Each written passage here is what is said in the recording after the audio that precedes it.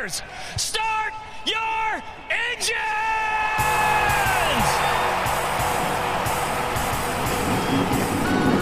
Welcome to the one place everybody wants to be.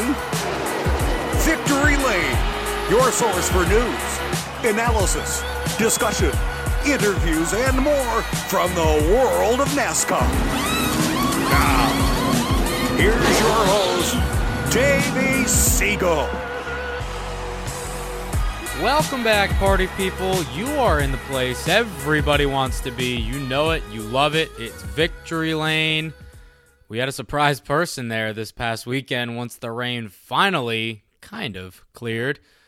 Justin Haley and Spire Motorsports really just did that. They really did it to him. They won at Daytona. How? I'll explain. At least try to for you guys. Ross Chastain, I call him the boss, the watermelon man. He did it as well. We're going to talk about that briefly, plus a Kentucky preview and, of course, Lug Nuts of the week. I've asked you guys for the past 2 weeks what I should do to open the show, and none of you have hit me up. I'm specifically looking at you, Diego Alvarado, and you, Heather Dubois, and if my boy Jordan Goldberg's listening, maybe him too. What should I do to open the show? Because I don't want to keep putting in this random meow, but I'm going to keep doing it until somebody lets me know. Okay? Okay. Coke Zero Sugar 400 from Daytona International Speedway.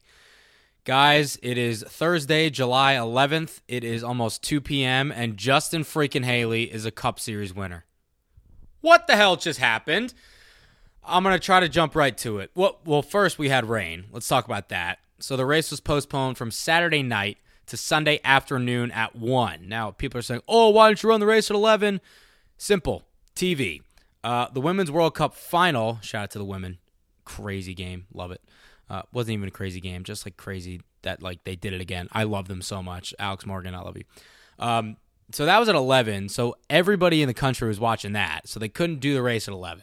So the race began at 1, and people were watching weather all day long. So let's jump to the final stage.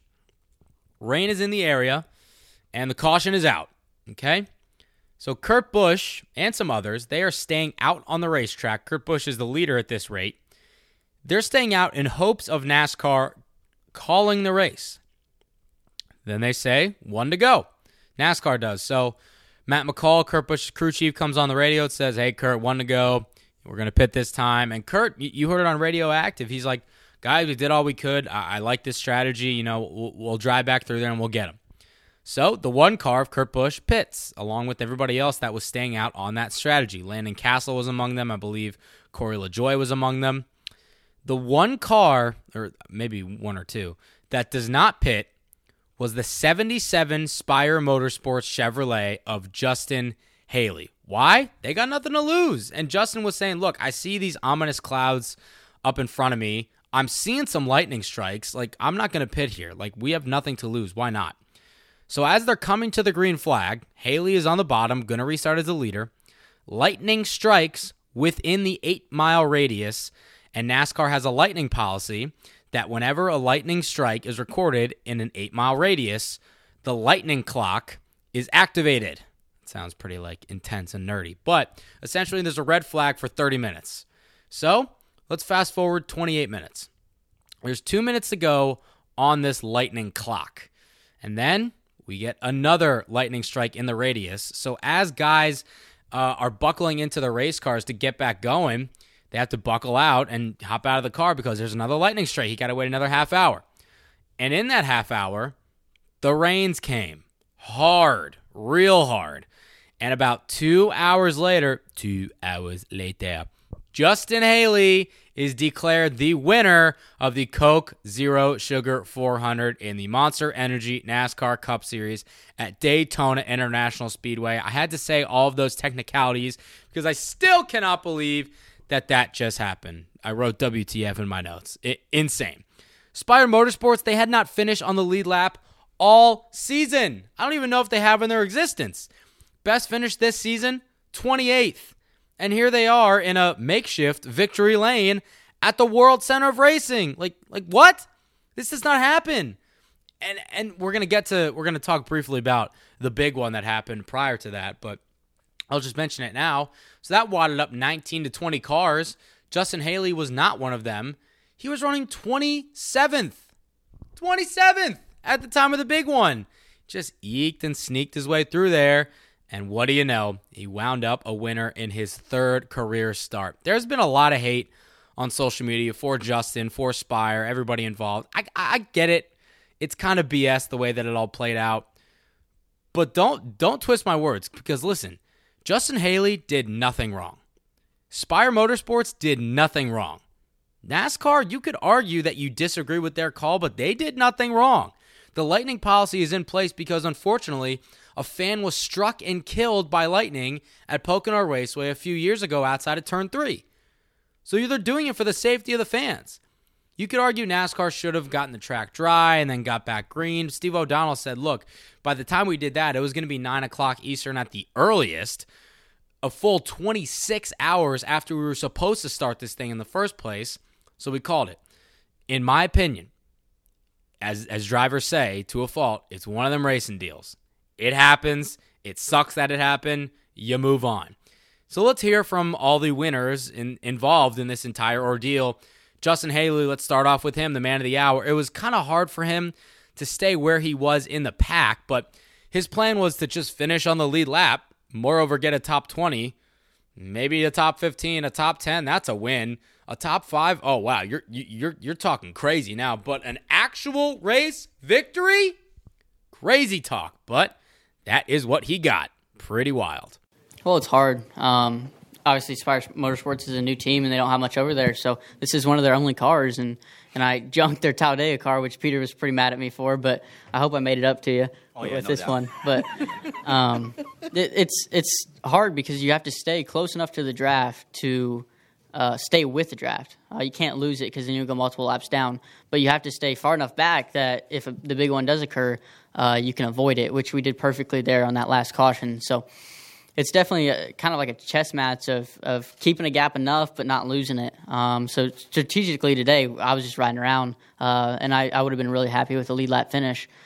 This is my only third Cup start ever, so there was no expectation to win. It wasn't even a thought in my mind.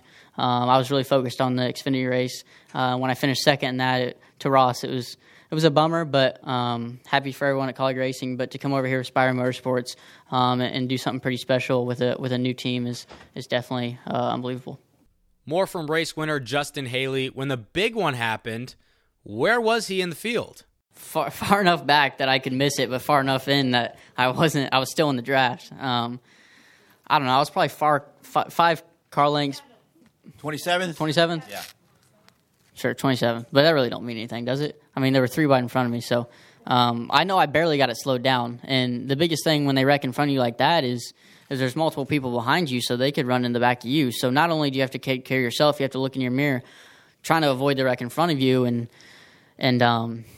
make sure the guy behind you is not running into you, which was key. So Keith Barnwell, my spotter for this race, did an excellent job and managed me through it. And I don't know, it's pretty cool.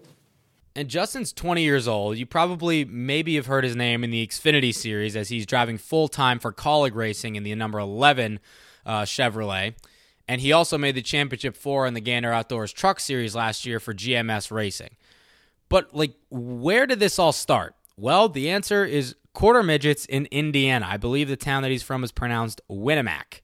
He shared some embraces with his family, his uncle Todd Braun, who owned and operated a team back in the day, I believe in the nationwide Busch Xfinity series. And he was asked to try to reflect on, what this means for him and his entire career, albeit not a long one. I mean, he's 20 years old. He's younger than me by 3 full years now as I celebrated my 23rd birthday. Jordan year, shout out. But he tried to reflect on it. It's kind of hard for him to do in the moment, but I listened to some other stuff that he said this week on talk radio and on television, and this one, it kind of encapsulates most of it.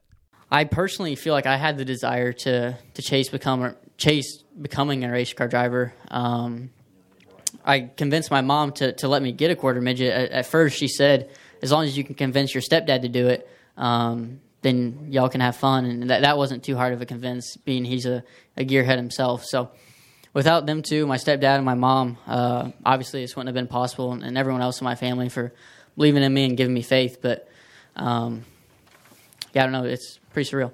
All right, here's where we get to the interesting and the fun stuff. Co-founder of Spire Motorsports, TJ Puker. He wants to set the record straight on why Spire is here, who they are, what they're about, and to all those people, myself included, who are a bit skeptical of them and are hating on them, they can stick it where the sun don't shine. Here's TJ. Enjoy the beeps. How do I feel? I probably couldn't explain. I think you guys probably all want to go home after the weather this weekend, but it's surreal. It's obviously a huge, huge moment to win in the pinnacle of our sport at Daytona. No, I mean, this is it, right? This is the world center of racing. I mean, it says it on the wall. Thank you for the cue card.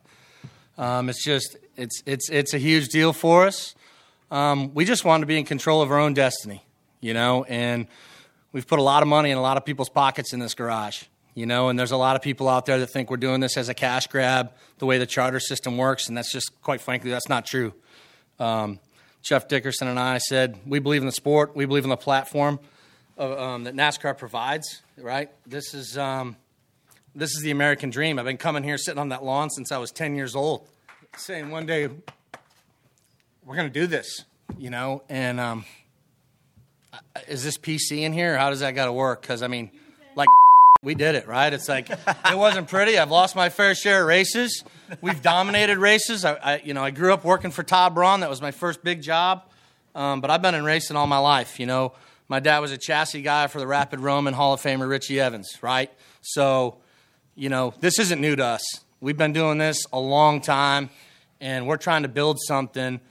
But the way that this shook out, in November of last year, 5 Hour was a client of ours. Furniture Row was a client of ours. So this is bittersweet.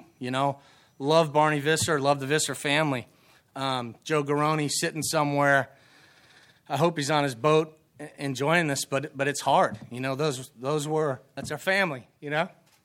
So yeah, this means a lot. It's a big deal, but this is we did it early, and look, it's not lost on me that luck was on our side today, but I'm not going to feel bad about it at all. I'm going to love it. So, we're just going to continue the little engine that could and build this thing as best we can and go from here. And he shouldn't feel bad. I ain't faulting him for it at all. This guy keeps it real, to be honest, which I think is very refreshing and nice to see. So I'm going to try to break it down for you guys, like what this whole Spire deal is. It's kind of still confusing for me. So what happened is TJ Puker and Jeff Dickerson, they're the co-owners and founders of Spire. They bought the Furniture Row Racing charter from Barney Visser for around $6 million, as you either heard it there and you're going to hear it in the next clip. They took a loan out from the bank for $6 million. Like, they don't have money flowing out of their pockets. But what everybody is kind of up in arms about is the fact that, well, they're buying this charter for really cheap.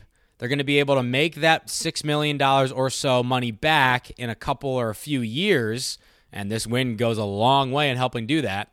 And then when they do that, they're either going to sell it for way more than they bought it for, probably get around a $10 million net gain, or the option that they say that they're going to do, and that is on the other side of this, is that in 2021, when the Gen 7 car comes about, they're going to be able to have a good infrastructure in place when it comes to people, drivers, sponsors, equipment, and they're going to be a viable option to compete for race wins and good finishes in the Cup Series.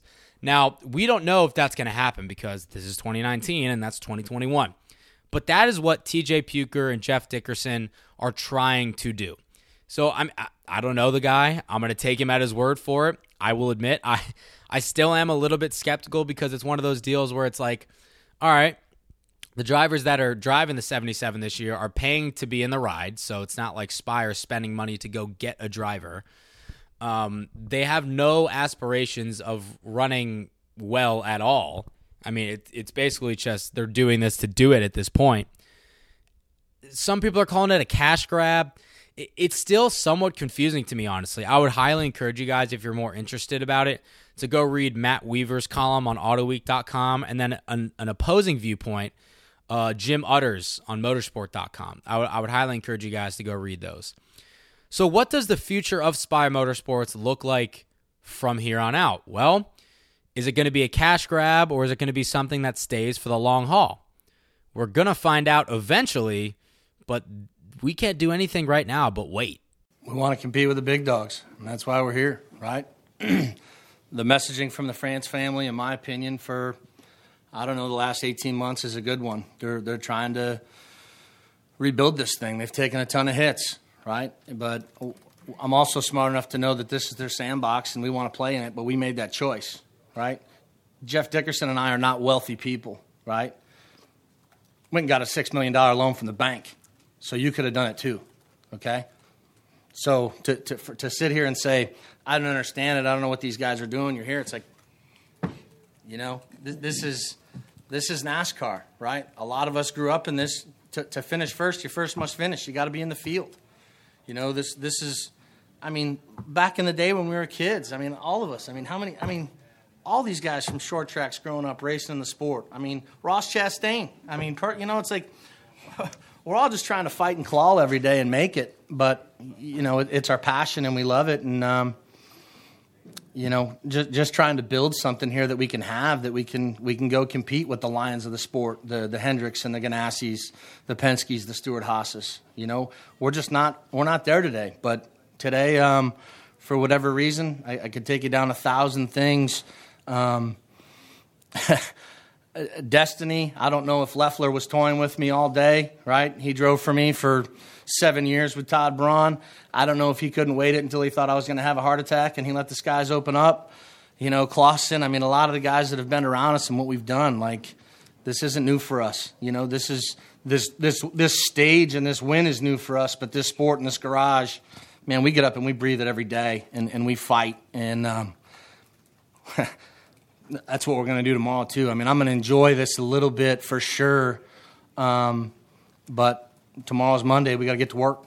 Crew Chief Peter Suspenzo, who's been in the sport for ages, that I learned this weekend, and also has a hell of a good Brooklyn accent. I could listen to him literally all day. Broke down the decision-making process of keeping the 77 car out on track. Well, my thought process was, even if we have 4 flat tires, we weren't going to pit. We were going to ride it out and hope that we get something with the weather in our favor.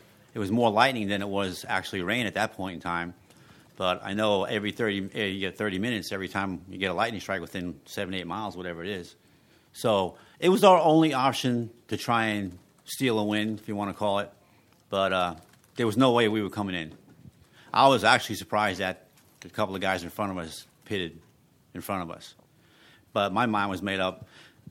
Really, my mind was made up when we got back on the lead lap and noticing that the rain was coming. And I said to myself then, if we get in a position, I'm not going to pit. I don't care what happens. And it just worked out that way. And it was a long time waiting. Obviously, I don't know how long the rain delay was. It had to be like, 2 hours? Yeah, it felt like 20 days. And it's been hot down here. It's been a tough week on everybody. You know, everybody working, the pit crews, the guys working on the cars. It's just been hot and raining. You know, you're fighting weather, fighting this, fighting that. And we just wanted to come here today and just have a decent finish, not have any issues, and just finish where we were, not getting caught up in any wrecks. And, it just worked out. It doesn't happen that often. No, it does not. You can say that again. You had William Byron, Jimmy Johnson, Ty Dillon, and Ryan Newman round out the top 5 finishers, with Corey LaJoie, career best finish in 6th, Eric Almirola, Matt DiBenedetto, Matt Tifft, and Kurt Busch rounding out the top 10. I mentioned a little bit earlier, the big one took out about 19 to 20 cars earlier on in the race. And then before that, there was kind of a mini big one that took out the likes of Daniel Suarez, Daniel Hemrick, Kevin Harvick, Brad Keselowski, Not Lifting Brad. That should be his nickname, Not Lifting Brad. I don't like it. It's not really going to stick. Overall, a solid race. I would really say that this was a solid race. The ending kind of took some of the pizzazz out of it, unfortunately, which that's going to happen in big-time auto racing, but it is what it is. Congratulations to Justin Haley. I still can't believe that you're a Cup Series winner, my guy. Let's hit on the Circle K Firecracker 250 from Daytona. And I love opening segments like this. Ross the Boss, the Watermelon Man, Chastain. He wins it for Kaulig Racing, their first win in NASCAR Xfinity Series competition. They win all 3 stages, and they cross the finish line 1, 2, 3. An absolute banner evening for Kaulig Racing. This one was also delayed a little bit for rain, but we got the entire thing in, thank God.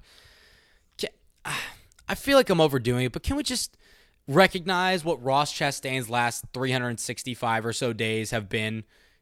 Ridiculous. Like, you have everything from losing the DC Solar thing after he got the DC Solar thing and showed that he was worth it in the Xfinity Series with Chip Ganassi Racing. That whole deal fell apart. Then you had him declaring for truck points, starting from 0 after he declared for Xfinity points, getting the win, getting that win taken away, winning again, winning another time in the Truck Series, and now winning in the Xfinity Series. It's insane, like, what this guy has done, and now he can add a Daytona trophy to his resume, and he is a winner in the Xfinity Series at one of the most famous tracks in all of racing with Kaulig Racing. How about that? Man, I can't walk. I don't know. It's all a blur, but it all starts with people. I mean, it's not just a PR thing you say. It's, for me, this is what it's all about. It's all about the people, and the people that got me in this car, and then Matt Kaulig, Chris Rice helping put all this together is, man, it's great. It's what the good Lord puts in front of you, and he put these people in my path for no reason that any of us saw coming, and it's all for a greater reason, and I'm good with whatever he gives, and it's been the darkest of times, but it's also been the best times of my life this year. And getting to work and getting to know, I mean, like Chris said it earlier, 5 years ago or so, me and him were fighting for, just mad at each other all the time. Like, physically, I thought we were going to fight. And when this all deal came together, he called me and said, come up to the shop. We're talking alone. Nobody else was there. We stood in the middle of the shop. He explained his side. I explained my side. We shook hands, and we said, we're going to go take over the world. And that's what Matt Kaulig wanted to do with us. He wanted us to go win trophies, go trophy hunt. And I think I'm going to drive this car and take it up to your house, because I don't think I'm ever going to get the right to drive this car again, because I think it's... Oh, it's done. It'll never race again. You'll see it in the museum at Kaulig Racing. It ain't racing. We can build some more. Didn't you see them other two? Yeah.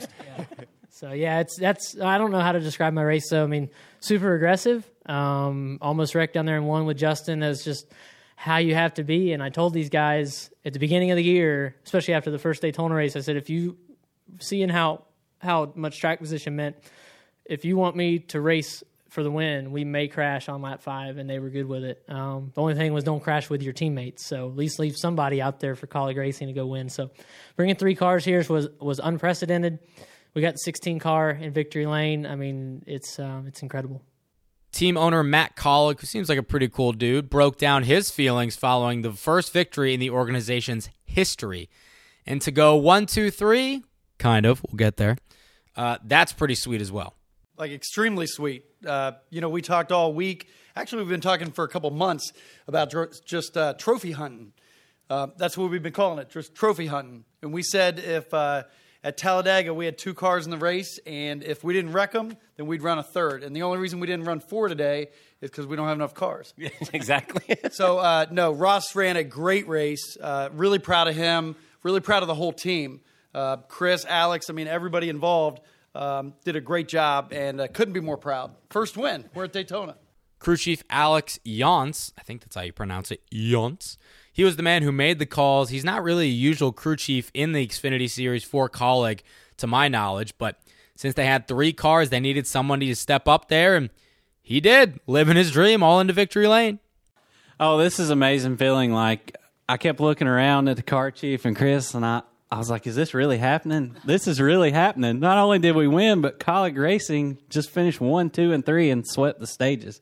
Like, I mean, it felt like it was a dream, and obviously a dream come true for sure. You've heard this guy's voice before. Team President Chris Rice, also one of the really good guys in the garage, kind of beating a dead horse here with the 1, 2, 3 thing, especially because we're going to get to it in a second, why that wasn't the case. But he was over the moon. Huge night, but not only is the first win, 1, 2, 3. I just told Matt riding over here on the golf cart, I said, our first year looked too easy. We made the playoffs with Blake Cook. we made this look too easy. I don't expect it anymore. So it was pretty awesome. Ross Chastain, Justin Haley, A.J. Allmendinger, hats off to those guys. But everybody at Kaulig Racing is what made this happen. And now for the bad news. Womp, womp, womp. Xfinity Series Director Wayne Auton explained for the second week in a row what happened in post-race teardown to disqualify the third-place finisher, A.J. Allmendinger, for his finish. The reasoning? Vacuums? Post-race teardown. What a great... Let me say this. It was a great day for Kaulig Racing. Matt Kaulig getting his first win, which has been an owner in our garage area for about 4 years now. So it's really cool to see him get a win. And all the hype of finishing 1, 2, and 3 to going to sort of a little bit of a low that third place finisher, A.J. Allmendinger's car, number 10, we DQ'd.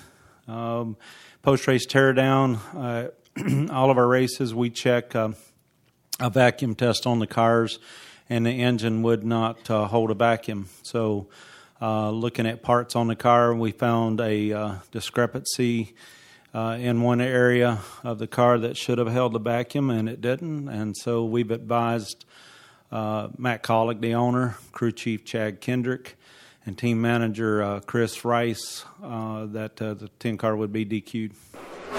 Let's look ahead to Kentucky Speedway, party people. The Quaker State 400 is the main event this weekend, Saturday night, 7:30 p.m. Eastern Time on NBCSN.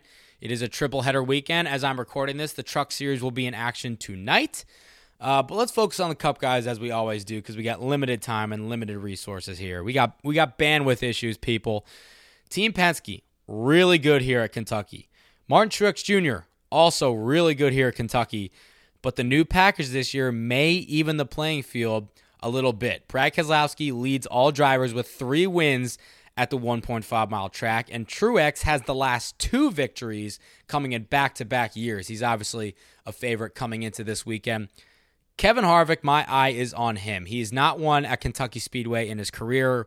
One of, I believe, 2 or maybe 3 tracks on the Cup Series circuit that he's not won at in his career. I kind of feel like I say it all the time, but this might be that week for Kevin Harvick to finally break through and get into victory lane. Another storyline that I'm looking at, Hendrick heating up. William Byron coming off of a runner-up finish, his best career result. Jimmy Johnson, back-to-back top 5s. Bowman has a win and a handful of second-place finishes this year. Chase Elliott has a win, and he got 3 last year.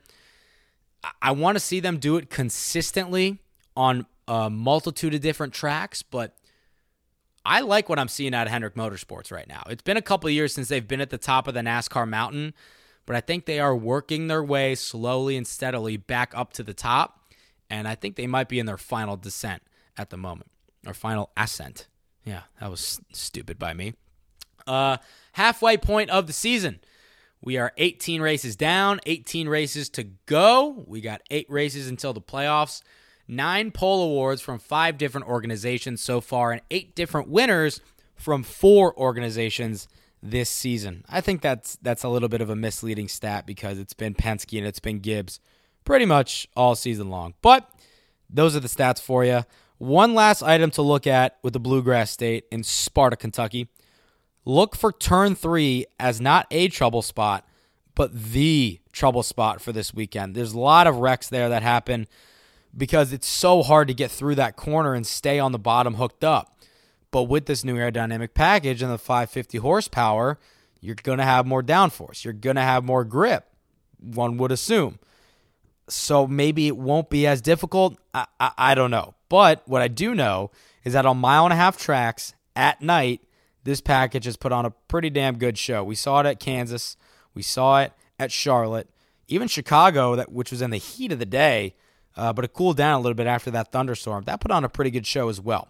So I'm optimistic for Kentucky. You know, sometimes it's not great. Sometimes it's really bad. I think this one, it'll be towards the good side. Lug Nuts of the Week! Cue the music. NASCAR has suspended Zachary E. Young indefinitely due to substance abuse. He was a Spire Motorsports jackman for some races this season. Nothing else released as of that, but Zachary E. Young you're suspended, I guess. We got Kentucky, New Hampshire, and Pocono. Those 3 tracks are next up in succession on the schedule, and they are all going to be using PJ1 traction compound in different grooves on the racetrack. I like that. It produces better racing on the racetrack, so I'm all for it. Corey LaJoie is going to run a Dale Jarrett throwback paint scheme for Darlington, throwing back to his Busch Series Nestle Crunch days. Very, very cool. My dad's favorite driver growing up, and when I was a kid, was Dale Jarrett. I shouldn't say growing up. I should say as an adult, was Dale Jarrett. So I know my dad will get a kick out of that whenever he sees that.